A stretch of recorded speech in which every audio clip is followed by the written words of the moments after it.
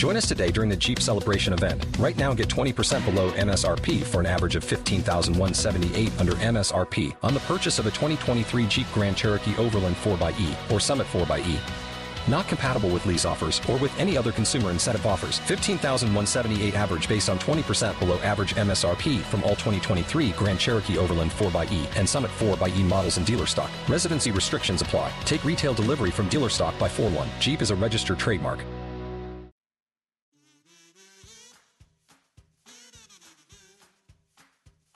This week on Dueling Review, it is Gamma Flight #1 from Marvel Comics. Spinning out of the immortal Hulk, Bruce Banner's Gamma-powered allies go on the run. Gamma Flight had one job, find and stop the Hulk. But when push came to shove, they sided with the Green Goliath, and the human world intends to make them regret it. Puck, Absorbing Man, Titania, Doc Sasquatch, Dr. Charlie McGowan, and a horribly changed Rick Jones are fugitives from every known authority, but a team of full Gamma is bound to break before long. I suppose we should start this show. All the cool people are in the Dueling Review chat, and you can come and join us Thursday nights. Thursday nights, 8 o'clock p.m. Central Time. If you link your Patreon account to our Discord server, and you have to be one of our patrons at $5 and higher, you will get access to the secret Patreon channels where you can come and listen to us talk about, this week, it's Gamma Flight #1.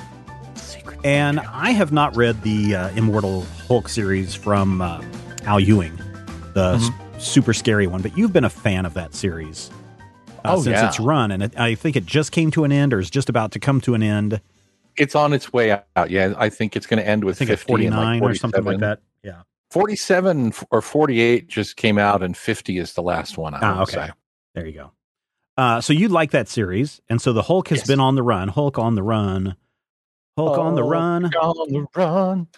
But what's the deal? What's the deal with all these other people? What's the deal? I thought Absorbing Man was a villain. Well, he was sort of. The thing about the Immortal Hulk is that everybody in it is in a weird situation. So when you see, Puck, of course, is a longtime member of Alpha Flight. Yeah, had just recently been. Yeah, well, that's not Sasquatch. Oh, it's not. They call him that's Sasquatch. Sasquatch's body. But the mind inside is Doc Samson. Oh, okay. So here's the thing. Immortal Hulk basically has the premise behind it that any of the Gamma mutates can actually travel through what they call the Green Door, which means you die. Oh, I remember that. But then you come back. No, it's not behind the Green Door. That's No. We reviewed a book. Maybe it was a She-Hulk book or something, where she went into that weird zone and had to go through a door, and somebody was waiting, like the Mastermind or somebody was waiting on the other side. Yep. And what had happened was Sasquatch, who, even though he was orange, was a Gamma mutate, died. Doc Samson was already dead, and Doc Samson's spirit basically inhabited Sasquatch's body. And at one point, Sasquatch was working for the government, and he teamed up with his old pal Puck, and then Titania and the Absorbing Man on kind of the Suicide Squad thing, where you work for the government in return for your lesser sentence. Yeah. And of course, they were sent to hunt down the Hulk, and then they realized that, hey, the Hulk isn't actually the problem. And so they helped the Hulk to escape, and now they're on the run from the government. I see. And then, of course, Rick Jones, who also, was a Gamma mutate, died and came back to inhabit somebody else's body. Oh my God. Horrifying. This is some Cronenberg level of Lovecraftian horror crap in this book. As far as not with just Rick Jones, but the other being that they encounter and they go to try and rescue or try to help in this issue. Literally some Cronenbergs just running all throughout this issue. So if you're squeamish about body horror type stuff, that is something to be aware of, but it also seems to be kind of the theme of the issue. Yes. Is not only body dysmorphia and, body horror, but also, a Doc Sasquatch is like, oh, I am in a totally different body and this is weird. That must be weird for you, Dr. Lady, who's transgender and really messes up that discussion. Yeah. And it was like really uncomfortable, for that kind of thing. Yeah. Hard to believe that Leonard Samson is a trained psychologist, because Yeah, that was awkward, and Dr. Charlene had every right to smack him in the head. But yeah, there's a lot of it, and it's interesting when you look at this group of people, because Puck is a dwarf, and I don't know if Puck's height is now.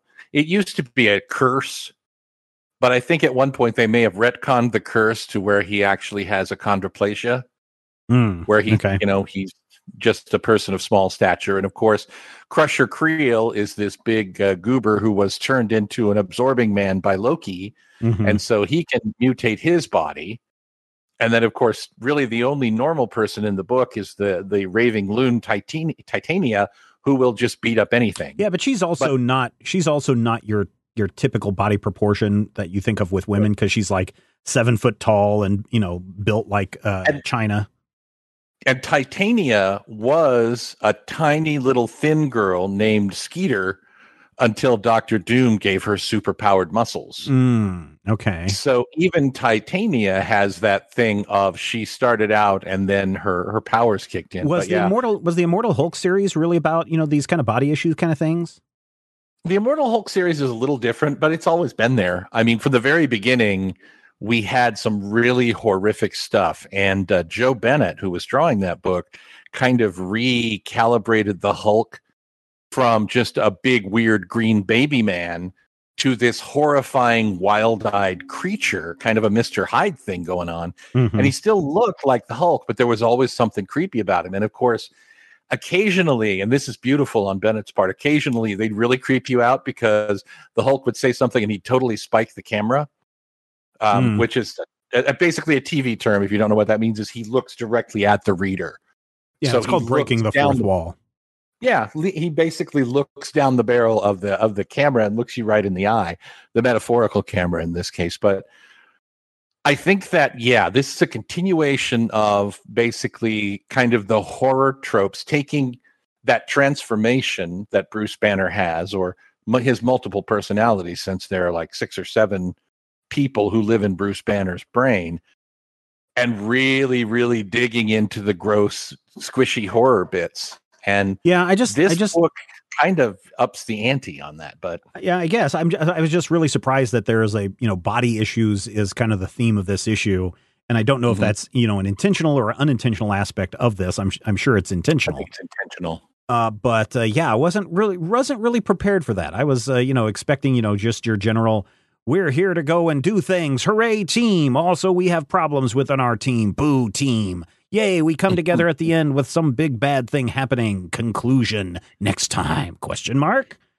And I mean, you kind of get that, but you do get to read this on a different level as well, which is nice. Yes. And, if you look at how this issue breaks down, it's interesting that the only person who seems to have their stuff together is Puck. Because, Puck is calming. He's trying to keep everything together. Titania's getting angry and Puck's trying to calm her down. The members of the group start fighting. Puck is there. The weird creature that is a combination of Rick and another glow-in-the-dark green man who is just like horrifying with 2 necks and 14 heads. And they can't play their video games. He's like, well, let's just watch some TV together then. And, Rick and Del are trying to come to terms with living in the same body. And then, of course, all heck breaks loose. But it's really great to see Puck, who is this long-serving character in the Marvel Universe, like 40 years in the Marvel Universe, as the calming influence of this group of radioactive mutates. When did Oberon show up over in DC? Oberon is from Mr. Miracle #1 back in '72. Okay. But and when did you're Puck probably thinking of his run at Justice League International?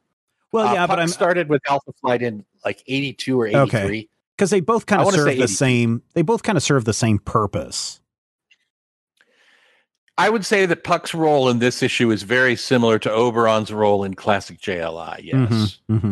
Yeah. But Puck is also, he's one of those guys who's very elastic. He's been all over the place. But yeah, and his creator admitted the only reason that I created this guy was because I wanted to have somebody with a Canadian accent. So whenever you read Puck dialogue, you have to read it like this, eh? But nobody's talking about Sasquatch is also from Canada. Sasquatch, yes, but Sasquatch is from Saskatchewan, and so he doesn't have that stereotypical accent that people think of. You know, he's not from Toronto. Oh, but he's got that stereotypical Canadian accent like Ashley Victoria Robinson has.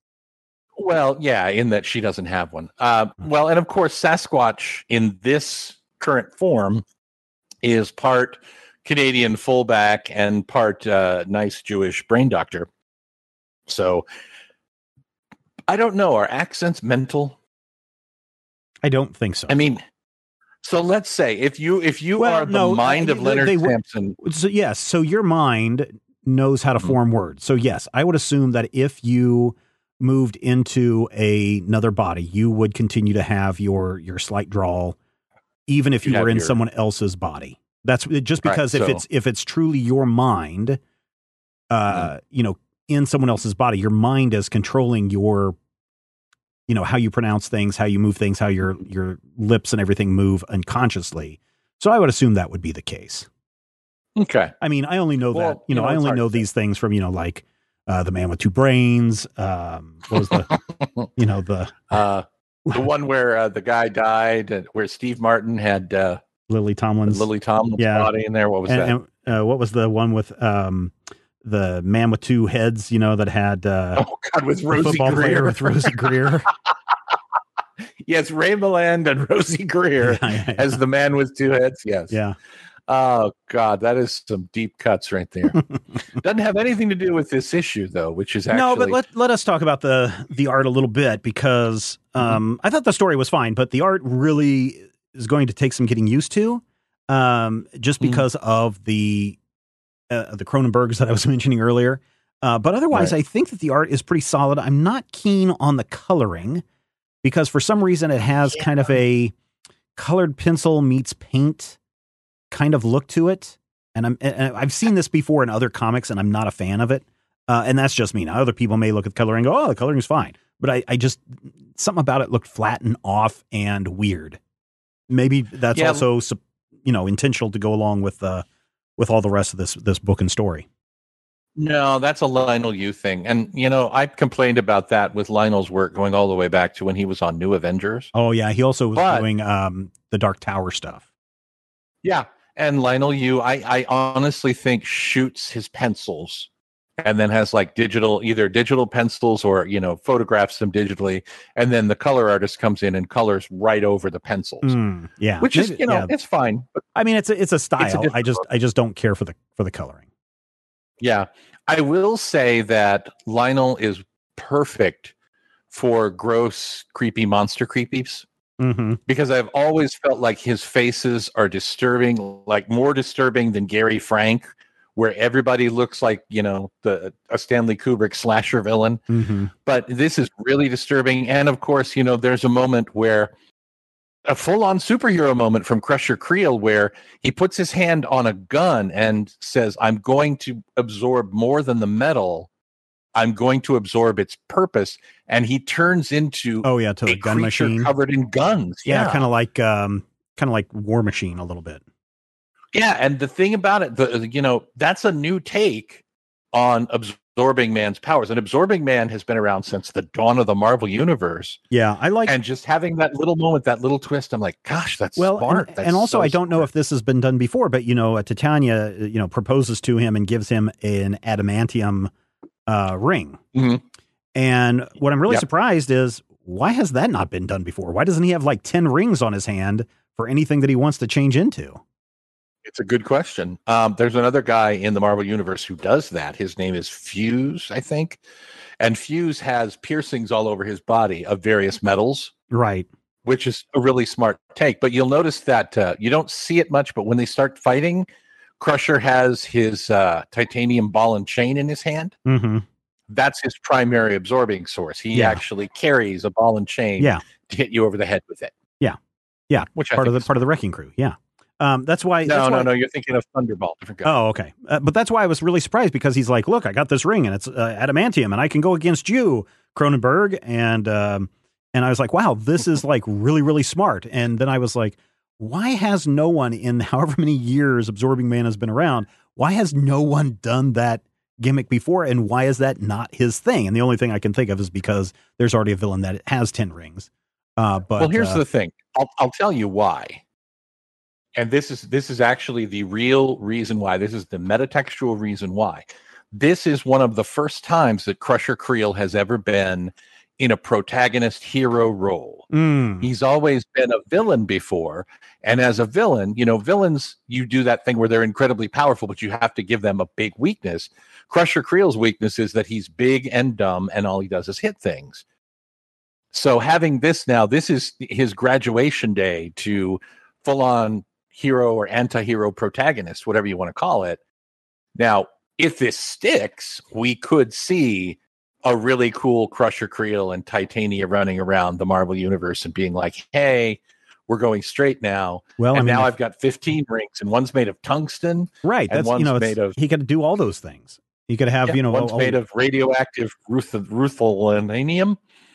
Yeah. And one's made of, I don't know, cheese. And, if Marvel is willing to do a Rogue and Gambit series, why not do a Titania and Absorbing Man? Although that doesn't roll off the lips or tongue as easily as and Absorbing Man. As Rogue and Gambit. Well, keep in mind, the She-Hulk series just cast Jamila Jamil as Titania. So this may be the beginning of a new visibility for Titania. Let's get this character front and center for everybody. Yep, get her out there, make sure everybody can see her so that when the show comes around. Yeah. What we like to call synergy. Yeah. Yeah, I guess. I thought it was an okay book. Because I don't know enough about the Immortal Hulk series, which I think we're looking at some Immortal Hulk stuff next year on the Major Spoilers podcast. I didn't really know everything that's going on. I was familiar with most of the characters except for Titania and whoever Rick is merged with, whoever that guy is, John Flay or Fay or whatever. His name was like Al or something. Yeah. I don't know anything about that. Are you familiar with Scar, Son of Hulk? Yes, because the whole Planet Hulk thing revolved around that, and World War Hulk and all that stuff revolved around that. So, yeah, yep. that is not. I mean, I'm sure that's a surprise, although it shouldn't have been because they lampshaded everything about Scar about midway through the book, and then it's like, oh, we got to go take care of Cronenberg, and then everyone's like, oh, they're sending a Gamma team after Cronenberg. And they're like, I wonder who it could be. And then you turn around and there's Scar all like, even I think more beefed up than what we've seen him before, sitting there going, come along, my child, which makes you think that Scar is involved in the process to create the Cronenbergs.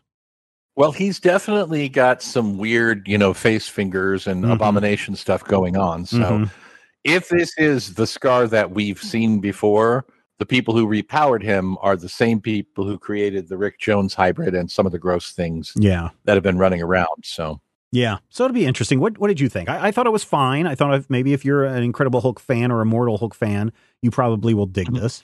I don't know if this is, a casual read comic. No, I don't know that it's a casual read comic, but it's also one of those books that I think is designed to be kind of a side note to Immortal Hulk. This is meant to be read alongside or in conjunction with Immortal Hulk. And on that level, I think it works really well. I like it because I really love this dynamic of this group. And I feel like, Al Ewing's take on big, gross, horrific monsters is one of the freshest looks at gamma mutates we've had since, God, I don't know, probably since Gil Kane created the Abomination back in 1967. But yeah, I say it's good. I say pick it up, but I also have been reading Immortal Hulk and can see some, I'm going to say hurdles to easy adoption. Picking it up. To be honest, and this is the reason why I really, really like what Marvel does to try to keep people in the loop, is the inside front cover previously in. I read that and I was like, okay, cool. This tells me everything I need to know. Now, I don't know why, Doc Sasquatch is suddenly green, although they kind of explain it a little bit in there. Why is Rick a Cronenberg? They kind of explain that in there. So they kind of, I wouldn't say it's 100% new reader friendly, but if you have a passing knowledge of just even the names of who these people are, I think you're going to be fine. But I still don't recommend this if you're a new reader to the series. Yeah. I would say this is probably not the best place to start, but I would also say go read Incredible Hulk, or excuse me, go read Immortal Hulk. Yeah. Because it's so good. Yep. And I feel like it'll lead you here and you'll be like, oh, you'll be able to read this with new eyes and go, gosh. We ended up with Gamma Flight number 1 in a very close race with Wonder Woman Black and Gold this week. Right. But the Gamma Flight won out because those of classic our Wonder Woman colors. Yeah, I know, right? Because of our dear listeners like you. That is true. All of our listeners went to the Patreon. All of them. Every last one of them. I don't think they did, because the vote would be much, much higher than it was.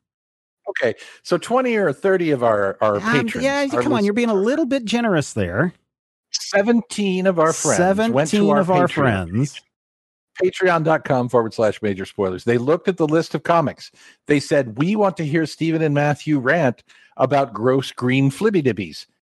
And because they did that, we are here for Gamma Flight number 1. And next week, we'll be back for something different, because Stephen's going to read you a list of books that you can pick from. That's right. Coming out next week from Boom Studios, we have Buffy the Vampire Slayer Tea Time number 1. I think this is the Giles series. Also, we get Spectre. Is that the one where he has coffee with that girl every morning for a year, and then it's like yes, exactly. That's why it's called Tea Time. Spectre and Spectres number 5 arrives next week, as does We Only Find Them When They're Dead number 7. Dark Horse Comics has Art of Arkham Horror hardcover, $39.99. I kind of want to get that book. I'm hoping that Dark Horse sends us a preview of it, because the art in the Arkham Horror games is just fantastic. So definitely, if you are a fan of the Arkham Horror game series, then you might want to pick that up if you love the art. Also, Parasomnia number 1 kicks off at Dark Horse Comics, as does Witcher, Witch's Lament number 2. Dynamite Lives number 1 arrives from Dynamite Entertainment, as does Sonya Versal number 5 and Vampirilla number 21. IDW Publishing next week, Kanto and the City of Giants number 3, the final issue there. My Little Pony Transformers 2 number 3. Now, the My Little Pony series is Friendship is Magic is coming to an end, but it's being replaced with My Little Pony Generations, which brings the current My Little Ponies face to face with their 80s counterparts, and they go on adventures together. Friendship really is magic. Transformers Beast Wars number 5 arrives next week. Over at Image Comics, we have Department of Truth number 10, Spawn 319, The Walking Dead Deluxe issues 7 through 12 all get second printings, and Two Moons number 5. Marvel Comics next week has Black Cat Annual number 1, Black Widow number 8, Daredevil 31, Shang-Chi number 2, Star Wars Dr. Aphra number 11, and United States of Captain America number 1. Also, let's throw in some X-Men love. Some X-Factor number 10 arrives next week. In all the rest category, we have Barbaric number 1. We have Autumnal number 8, Blade Runner 2029 number 5, Darling number 1, Gung Ho Anger number 2. Matthew, I know you enjoyed the first series of Gung Ho. We have Jungle Fantasy Fauna. I love Michael Keaton. He's wonderful. Yes, Jungle Fantasy Fauna number 1, coming in with how many covers, Matthew? 12. No. 14. No. 17. More. 21. No, too much. 18. I think whatever company does these, puts out 9. I don't know. They're all nude variants covers, but I think they try to do the nude and then the fully nude or less nude covers so that they have exactly 9 each time. So I'm going to guess that is their thing, is 18 variants each week. Oh, here you go, Matthew. I know you're looking forward to this one. Oh, ladies and gentlemen, if you want to annoy Matthew to no end, Mighty Crusaders one-shot The Shield from Rob Liefeld. Woo! Also, this is originally, I don't mean to laugh. I'm sorry. But Mighty Crusaders one-shot The Shield was originally supposed to be written and drawn by Rob Liefeld. And then, like a month ago, they're like, oh yeah, we've got another writer coming in on this. Money Shot number 12, Nightmares of Providence number 1, Red Room number 2, Street Fighter 2021, Sci-Fi Fantasy Special number 1. Red Room. And let's see, You Promise Me Darkness number 3 arrives next week. So what's it going to be, dear listeners? That's up to you to decide. Head over to patreon.com/major spoilers. Look for next week, June 30th, 2021. Let us know what you want us to read. We're going to close the voting on Saturday night, and then we'll be back next week, and maybe you will get to hear Matthew say, Red Room! Red Room!